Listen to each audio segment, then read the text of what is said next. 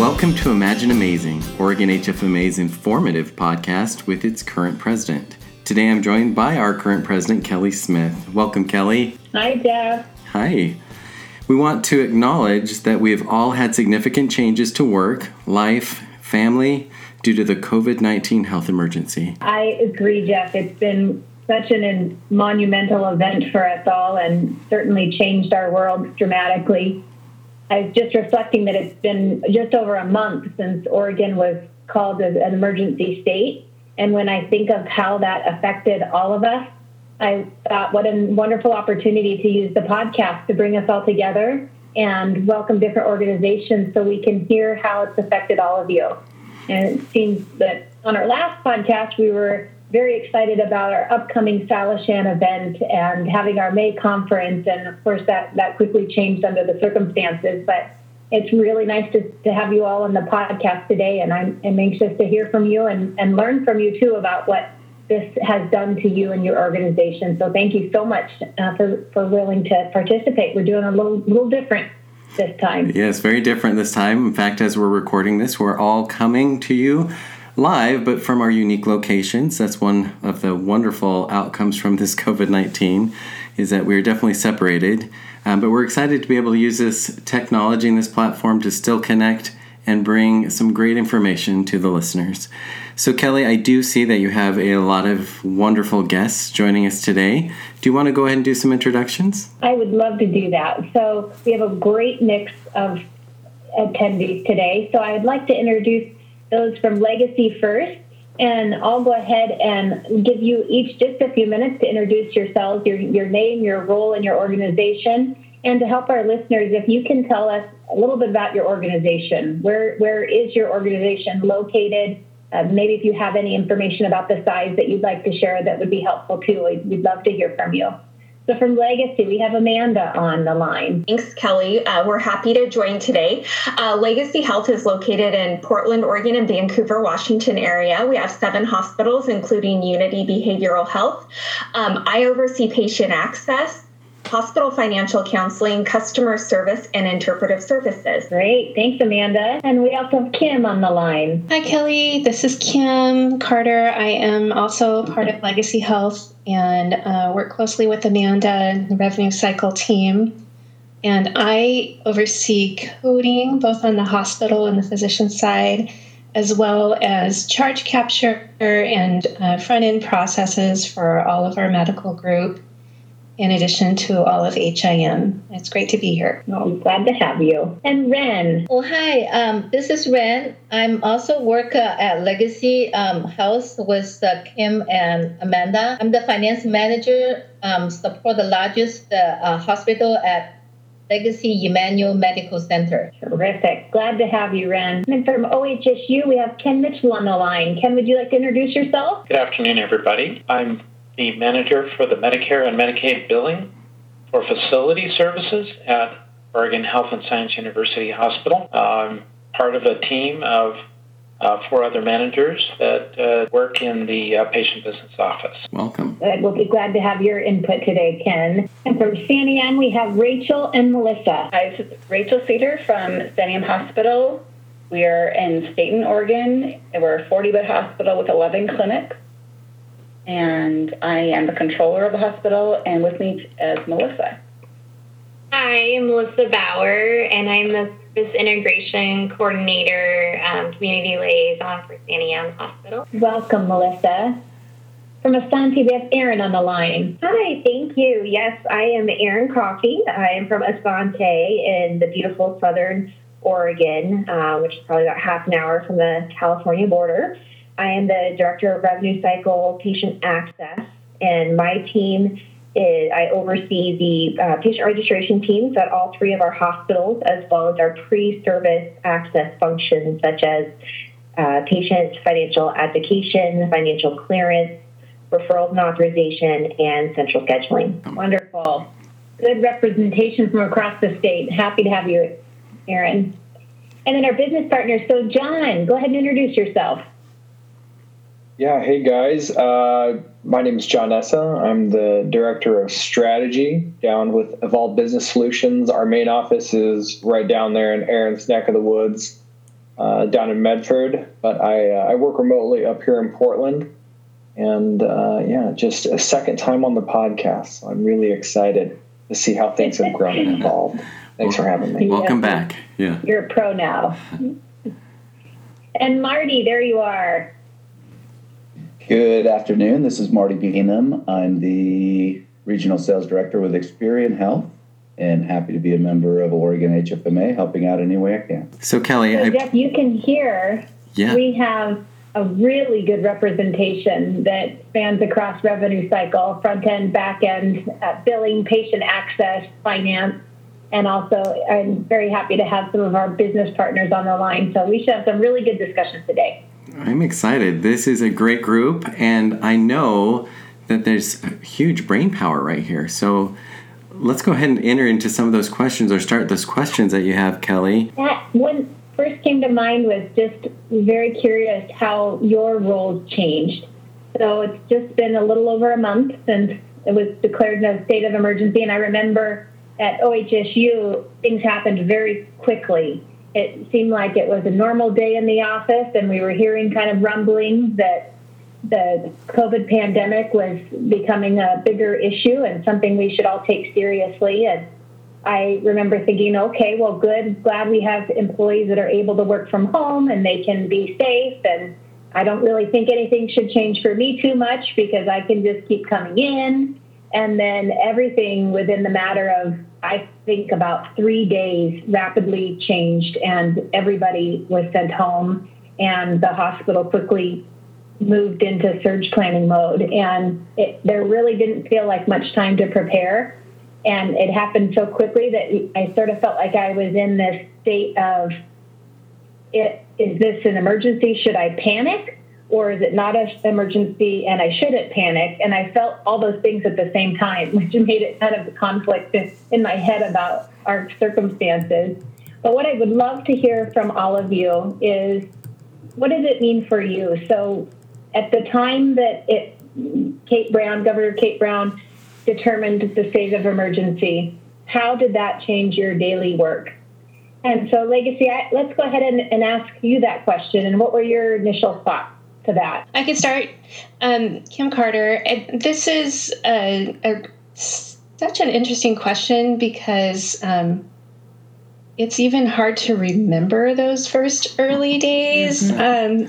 So much has happened in the last month at work. And I would say some key things.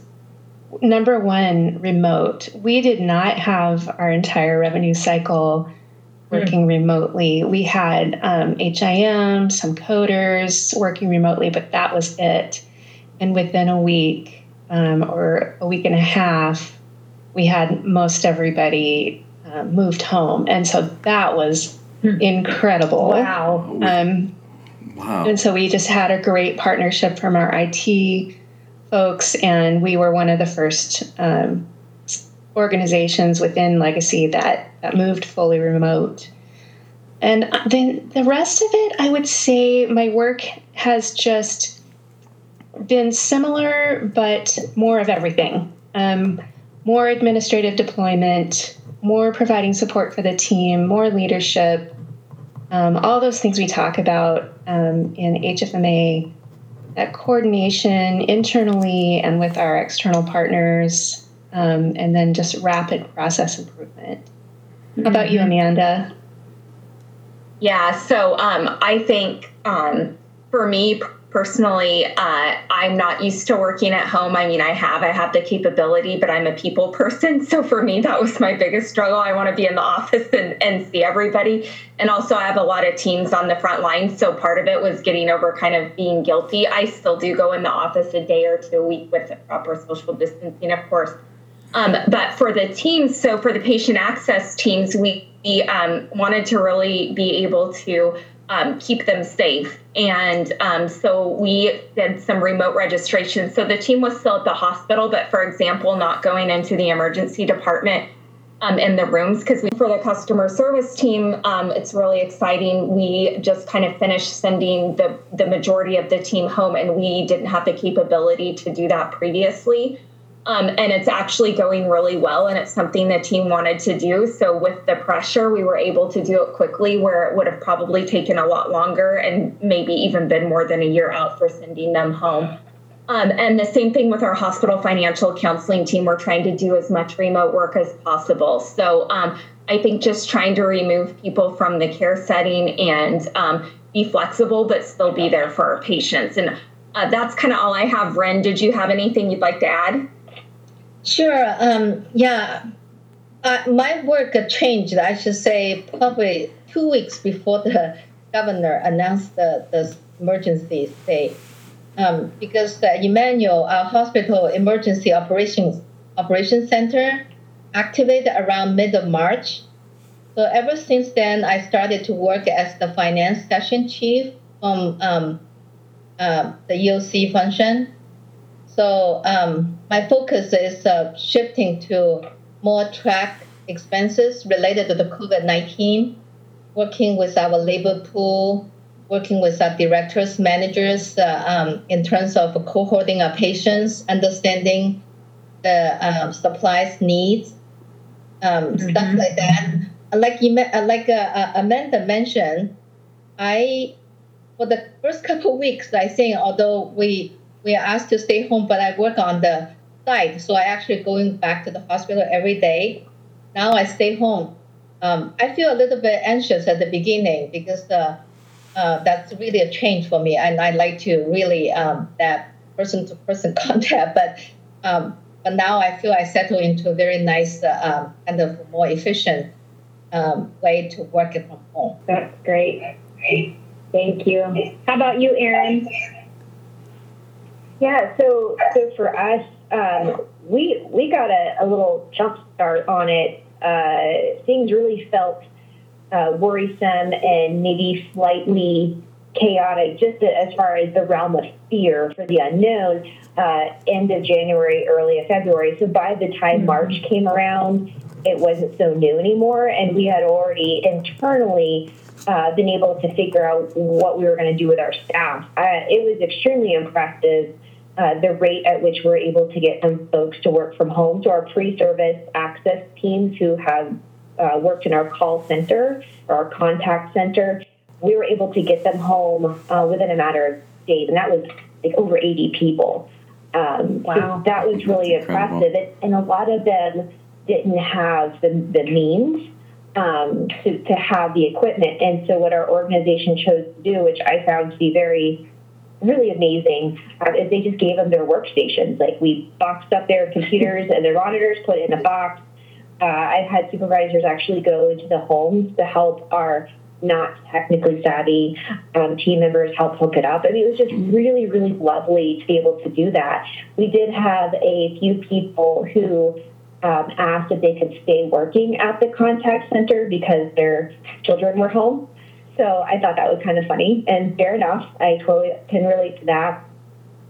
We did have a period of time where our emergency registrars were very fearful, and we're concerned about their safety, especially as we're looking at the very real risk of PPE and what was going on in the media. So we worked and navigated through that. Asante has tents outside of our ER doors to help navigate patients that are at respiratory risk in one direction. So that way we can keep our existing patients who are still entering our healthcare system, keep them safe, as well as our potential COVID patients safe. So safety has been very top priority. It's very clear.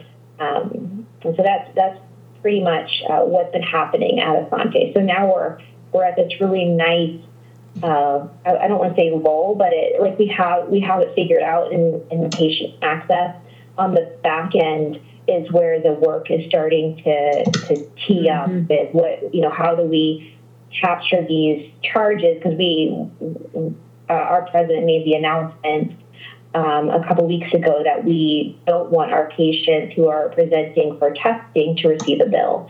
And so now on the back end is where the work is really turning up, and how do we accomplish that task? So that's what's going on in my neck of the woods. That's awesome. Ken, I'd like to give you a chance to talk about what changed most for you at work. Well, most of my team were already working from home, but I was just blown away by the speed at which not only the remaining members of my team, but others in the office were able to get transitioned to working from home. It was incredible how fast it occurred. And everybody was very willing, and I think probably out of a little bit of fear, they were very willing to go home and work from there. So that made the transition much easier than I expected it would. So it went very well, and I was very pleased, grateful for the help of all the IT personnel who put in extra time and effort to make sure that the transition went smoothly. We had some staff who had some difficult circumstances in which they either didn't have internet at home or it was very inadequate to figure out how to work around that and make it work. And everybody's there and it's functioning. It was very impressive. That's great. That is great. Nice. How about Rachel, Santiam? Hey, yeah, we had, within a week, we got everyone who's non-clinical working from home. Also, it happened quickly. When we seemed to kind of settle into it right away, which was nice. In my job, personally, as controller, I switched from, I was working on finishing up our financial statement audit, and I had to switch to gathering information on what we would need to be eligible for loans or grants. I had to start gathering that as soon as possible, keep track of expenses, supplies as well as staff. So that's how my work switched dramatically. Well, I that's interesting that you bring that up, because I think if we talk to any of the CFOs out there, they probably saw or felt that same switch from a controller or accountant standpoint, looking for that money, right?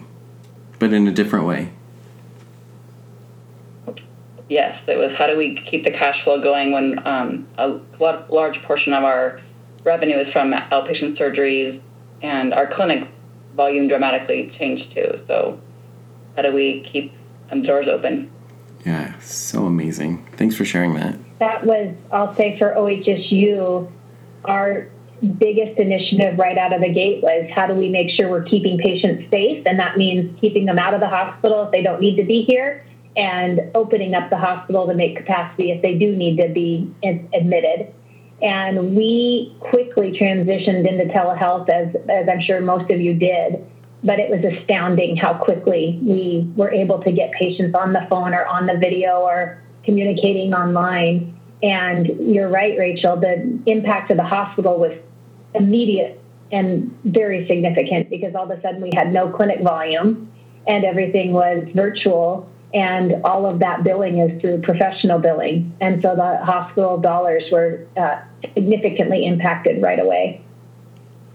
And there's still desire to try and get reporting and data to show the amount of services that are being provided, but you have to look at it a different way and look at visit data instead if you don't have charge data all of a sudden. Exactly. I'd love to hear too, John or Marty, what has it been like for your organizations? How has your work changed with this? Yeah, so lots of the same things that you all are describing as far as really quickly trying to transition staff to a kind of a safe place. And then, what some of you all are saying as far as some staff still wanting to come into the office. So without repeating things that some folks have said, I'd say that one of the biggest changes for us is kind of, not to be too touchy-feely, but just it's compassion and understanding that, not only do we have employees but patients also that are going through a pandemic personally, as opposed to just their focus being on how's my job going to happen. And so having that compassion with staff members as they're learning what this new world can look like for them if they weren't already remote and their kids, were in school, as well as, trying to have a little bit of that compassion as we're working with patients to find the solutions, like you guys are suggesting, to be sure that revenue continues going in to our provider friends. But, they need just as much grace from us right now, because they're figuring out life first before they can think about some of the bills that they owe. Yeah, true. I think it was really nice for us, for OHSU, that the leadership immediately acknowledged the fact that this was an extraordinary circumstance, and that meant that people were working at home with kids in the house, their dogs in the house, and they said, hey, we expect to hear noise in the background. Don't worry about trying to mute your phones, because we know that this is the situation. And I think that was really a way to allow us all the chance to kind of relax and still be able to contribute without any added unnecessary stress, because everybody's understanding. So that was very nice. And I also appreciated the reminder of, hey, we're in this for probably a long haul. And so it's a marathon. It's not a sprint. And we need to take good care of ourselves so we can get through it. Jess, how about for you? How have things changed with Haas? Yeah, I love what everyone's saying. It's funny.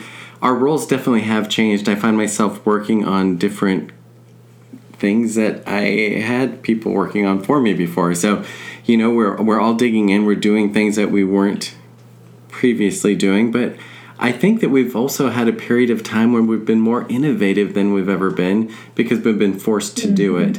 And that just brings me a lot of joy. I think there were a lot of projects that were sitting out there that we kept saying we'll get to, and now we've gotten to them. And so there've been a lot of, I would call them blessings, that have come out of this as well. And just a lot of confidence, like everyone's saying, we know that we can do it now. We knew that we could step away quickly and make that change and adjust. It also just proves to me how resilient we are as a people to continue to accomplish the things that we need to do, and how quickly we adjust. I was curious, and as Marty works on his piece, we'll get back to him here in a second. Everyone's been talking about all the changes.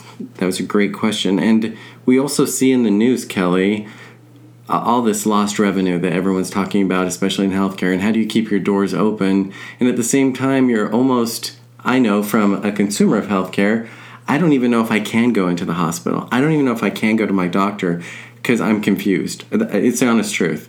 If I were sick today, I think I would try to stay at home, just because I've been told I'm supposed to. So how is that impacting? And is there a better message even for the patients on how they can engage with healthcare?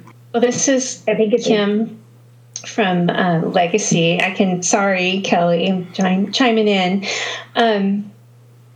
We really would say, and I've seen it messaged really well, actually, from my son's pediatrician, but I think if you go to the Legacy site as well, there's a lot of encouragement to call your doctor, reach out by phone or by the patient portal, and you can set up a video visit or a telephone visit. And that would be the first thing to do, almost no matter what, to determine then if you really need to come in and be seen and have that physical exam, or is it something that can be taken care of through virtual or telehealth?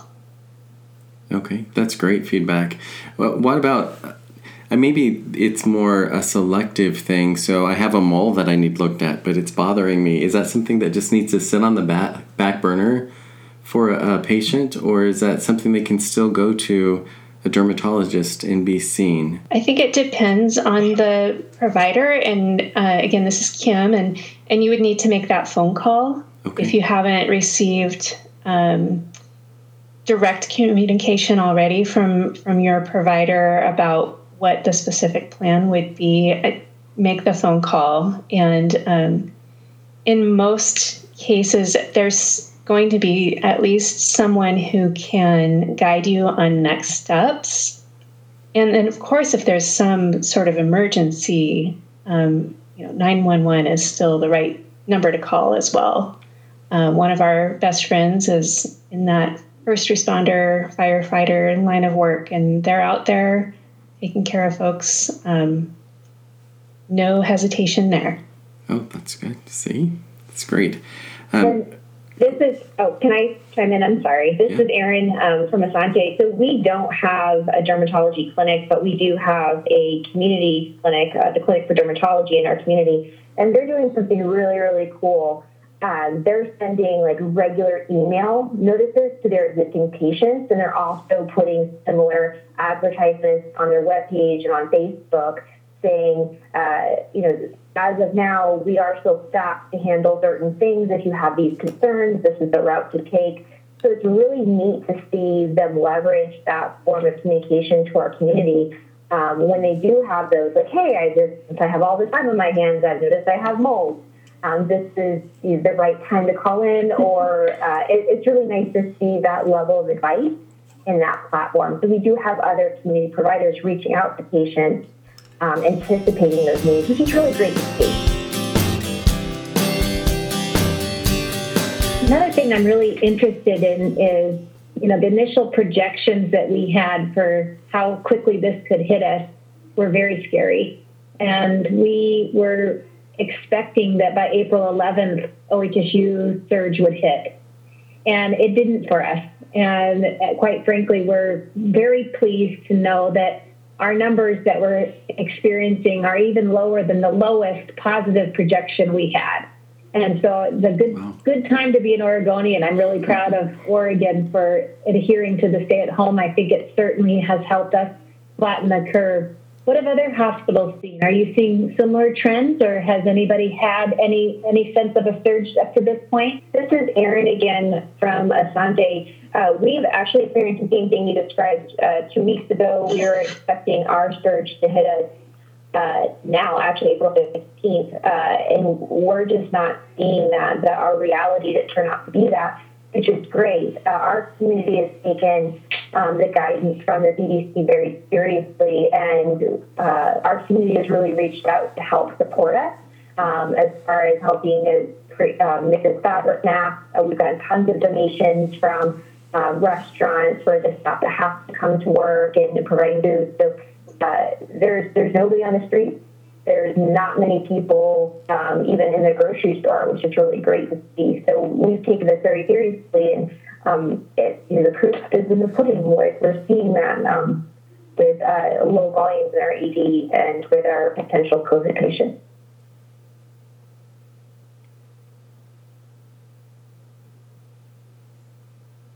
So this is Amanda. Sandy Ann. Okay. So go ahead, Amanda. Sorry, Kelly.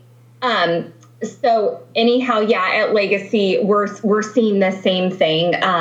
We are kind of looking at some other metrics where it says maybe we might be looking at like an April 26th spike, but what we're seeing is it's been really pretty average, and even our regular ED volumes have been really low. So I'm not sure if others are seeing that as well.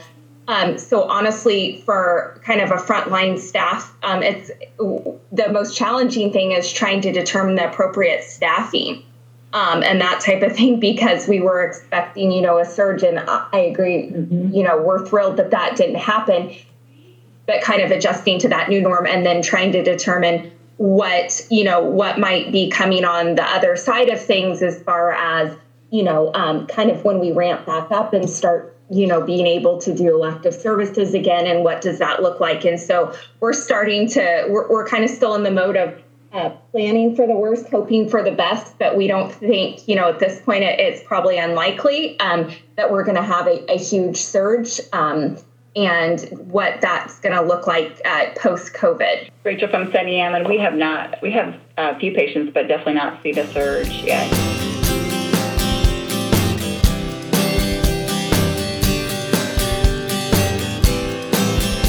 Really curious. We are HFMA's Healthcare Financial Management. We have a lot of people listening that reside in that financial management arena.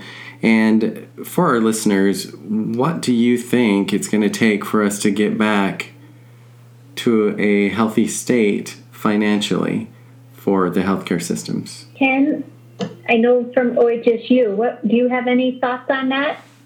I can also weigh in.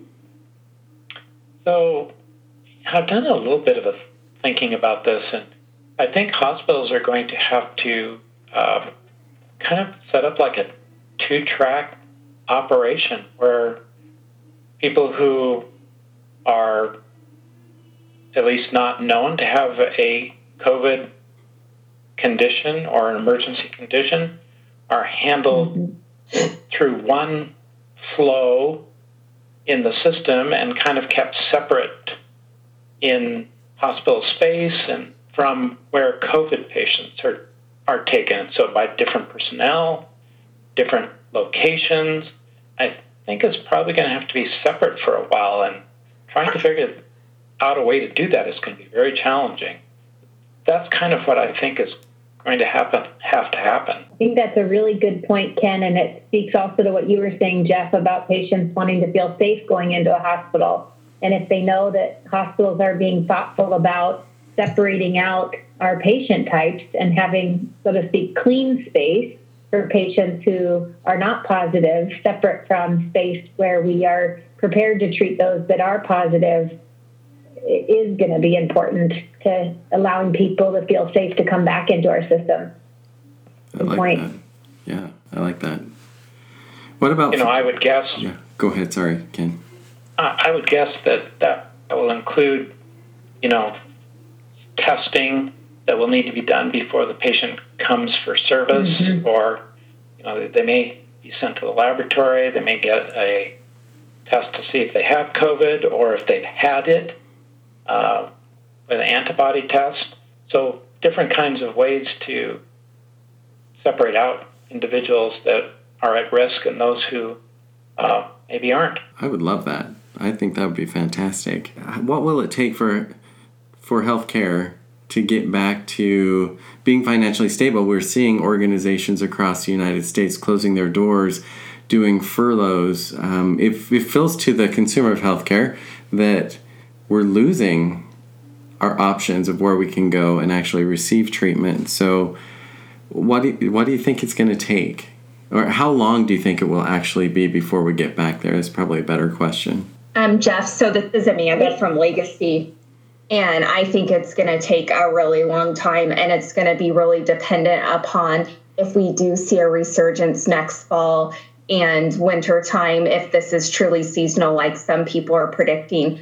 I think the other thing that's imperative for organizations, which I'm sure many of us have, is a really excellent finance team that is savvy on all of the funding that's out there. So looking at grants that aren't, we don't need to pay back. There's also the CARES Act where we can get accelerated payments from Medicare, CMS, and looking at what other things that we can leverage. And I think people or organizations that were in a good position prior to the crisis are going to fare much better than folks that were not.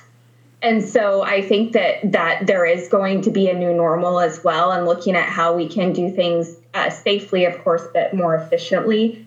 But I would say it's going to take years to recover from this. I know I was on a call earlier this week, and people were talking about, the volumes being lost through electives. And this other organization was in another state, and they said their volumes were down about 40% from electives, which is probably pretty typical for what we would see here, as well as not being able to do electives. And so you're losing 40% of your business now, but when things are reopened and we have, the ability to do everything, it's not that you're going to be right at 140% right away. And so you might not even be at 100% right away, and the new normal might not be 100%, but, even have to look at who has lost their job and what funding they have and those types of things. So I think it's really complex, but I think that it's not going to be a 3 or 6 month thing. It's going to, I think, take years to fully recover from this. And then again, depends on what the future holds.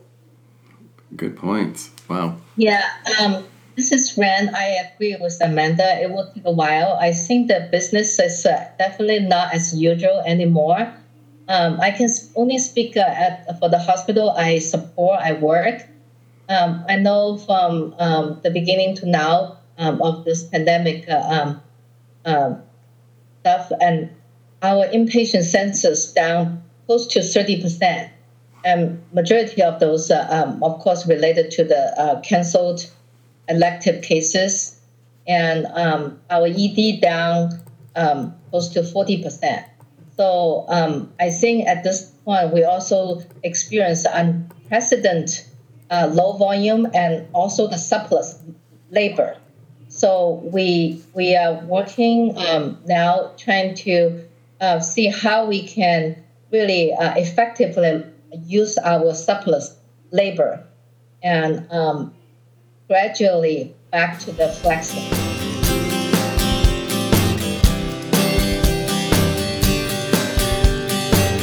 This is Kelly from OHSU. For OHSU, another one of the things we've had to be able to do is redirect efforts to make sure that we were aware of what other opportunities are there for us to capture charges.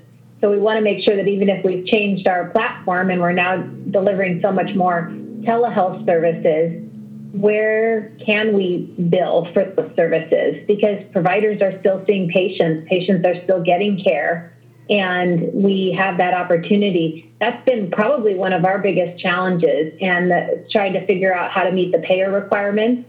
The CMS, I think, has actually done a pretty good job at coming out and saying, yes, we want to allow more providers to see patients through the telehealth options, and there are billable charges for that. And we've just been trying to navigate, is it a professional charge? Is there any associated facility charge?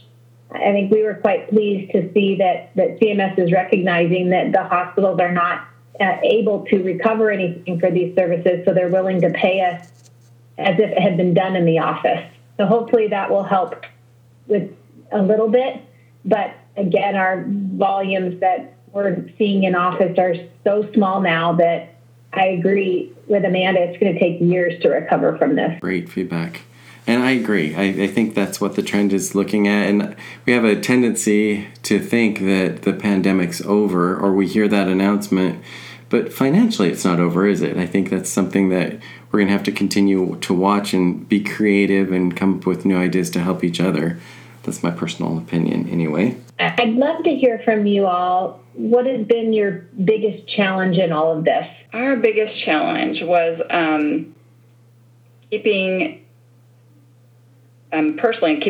connected while working remotely with my staff. But one of the things we did, and kind of speaking to the last point about what are we going to do to keep patients feeling okay to come back into the system, is that we quickly used we had a clinic that wasn't being utilized by a physician group, and we made a respiratory clinic and had a physician and a team there to treat people who had any kind of respiratory symptoms to be seen there instead of the other clinic, so people could go there and hopefully the other patients would feel like that the other clinics were, they weren't going to be sitting next to a patient who had COVID symptoms. They were being seen elsewhere in a separate clinic.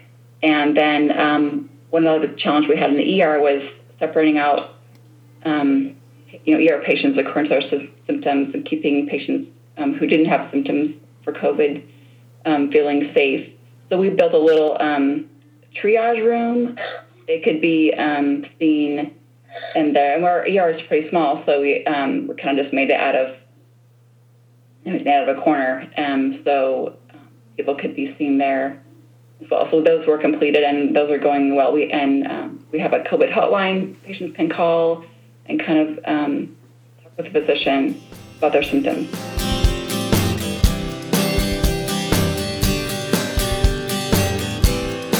Anybody having challenges trying to figure out how to prevent balance billing patients for COVID-related services? Great question. Yes. This is Kim again, and it's really easy to get on board with, wanting to do that, and where it gets tricky is catching every single case. I think it's pretty easy to catch the ones who are getting tested, but a lot of folks, especially early on, had symptoms or concerns and came in or called their provider and were seen, but didn't really qualify for a test because the symptoms were very mild.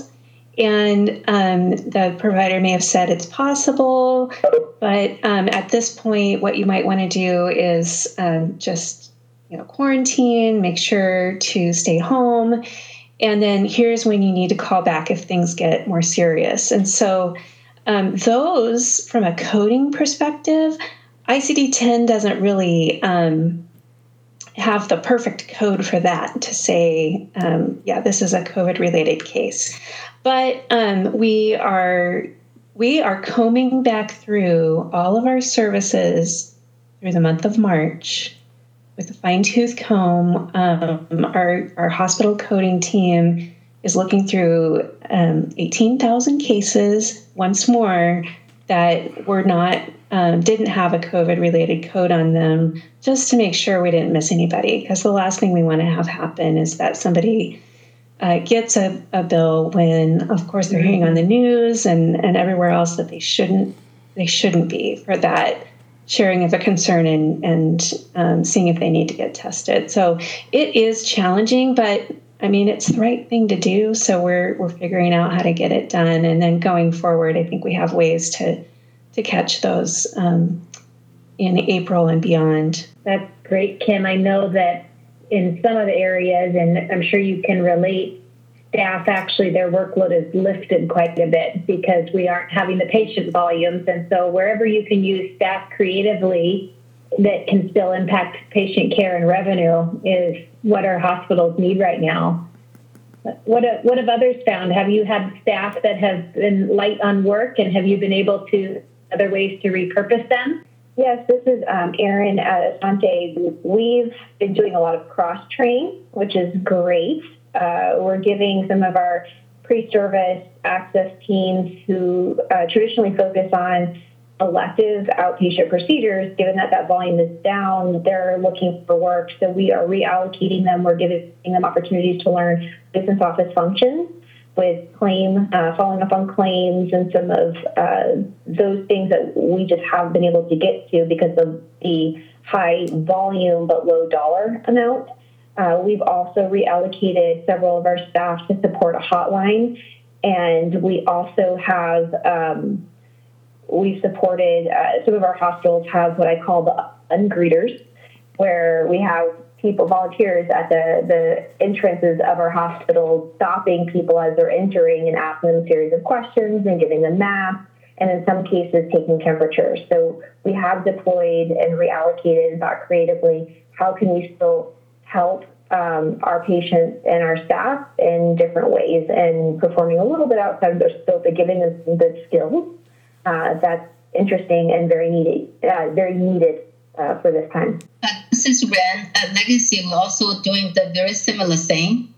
We deployed the employees to work as a screener at the different entrance point, doing the mask fitting and temperature taken.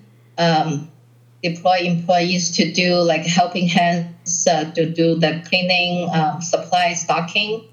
We're also doing the cross-train in terms of we call it a nurse extender program to train the med-surg nurse to work in the different specialty unit, and also the ORs, RNs to help if in case it's needed, help with the critical care patient, critical patient care, stuff like that. I'm also curious from our vendor partners on the line, has your team's work slowed down at all? And are you finding new ways to use your staff to help support your customers? As far as for Evolve, the work hasn't slowed down. And I think that the amount of work hasn't slowed down, but then, kind of like we were all alluding to before, understanding that some people's bandwidth has maybe shrunk because of the attention they're having to pay at home to kids, or, finding a quiet workspace to be able to do work. There have been a few people in our organization that have shouldered kind of a heavier load to offset some folks that are just not, again, the bandwidth just a little bit down. But, hearing everything that you guys are talking about, not surprising to me at all, because I think that one of the things that was difficult for us anyways at the very beginning was figuring out what our partners were what they were going to be willing to ask us to continue doing on their behalf, because of either legally what's coming down, or Kelly, as you had mentioned, the fact that as an organization you recognize that that's not the first thing on everyone's mind, that these are unique circumstances. And so we were waiting a little bit to see what our partners told us we'd be allowed to do on their behalf, and then legally what was going to change. Well, I have a question of you, Kelly, and I think even our participants today and everyone listening will want to know, what is the future of Oregon HFMA with this pandemic? What can the members expect other than receiving podcasts and information through the digital channels like we're doing now? What is the future? Can you fill us in? Yes, I can. And I think it's always evolving, of course. I mentioned we were very sad to have to cancel our in-person conference in May, but we do plan to hold the conference in July in Bend and postpone our celebrations and installments of our new officers and volunteers in July. So hopefully that will be able to happen, and we'll look forward to it. In the meantime, we are trying to make sure we're taking advantage of other options to still bring education and support to our members. So this podcast being one of them, I think, is a great vehicle for sharing information. And I also know that we're working on bringing forward a couple of extra webinars that will be made available to our members so they can listen in. And always very happy to hear from our members what types of things would be really helpful for organizations to learn about. So if there's topics specifically that you'd like us to cover, then we'd be happy to bring that forward. But I think on today's call, you helped me think of a few ideas, because I really do think that where is there revenue opportunity that's new throughout this COVID pandemic that we need to be thinking about? What are ways that finances can be recovered, and what are ways that hospitals are looking for additional funds that may be what are we doing to make sure that we're not balance billing patients for services? What are some of the things that we have implemented for this time that we're going to have to unimplement after we're all done? And how do we organize our thoughts there, as well as how long do we think this is going to go on for hospitals, and what can we do to survive in the long term? I know that I'm excited to see where the future leads us. I can't wait to get together again with all the amazing people at Oregon HFMA. And for anyone listening who's interested in reaching out to anyone who's been on this podcast, feel free to go to OregonHFMA.org. Again, that is www.OregonHFMA.org. And go under the member section or leadership section. You'll be able to get the emails of almost everyone who's been on this podcast today. Additionally, in regards to the July conference, again, another great resource for anyone listening is to go to OregonHFMA.org and just find out the status of those conferences, when they're happening, and of course, other ways that you can get involved and get that information. Anything else, Kelly, you'd like to say? No, a big thank you to all of you for participating today and trying something new that we've done. I think this was really wonderful. Thank you for listening. This episode and previous episodes of Oregon HFMA's podcast Imagine Amazing are available in streaming on Apple Podcast, iTunes, and iHeartRadio. So please visit us, like us, listen, and share. This episode of Imagine Amazing is brought to you by Oregon HFMA and its wonderful sponsors. To learn more, please visit OregonHFMA.org.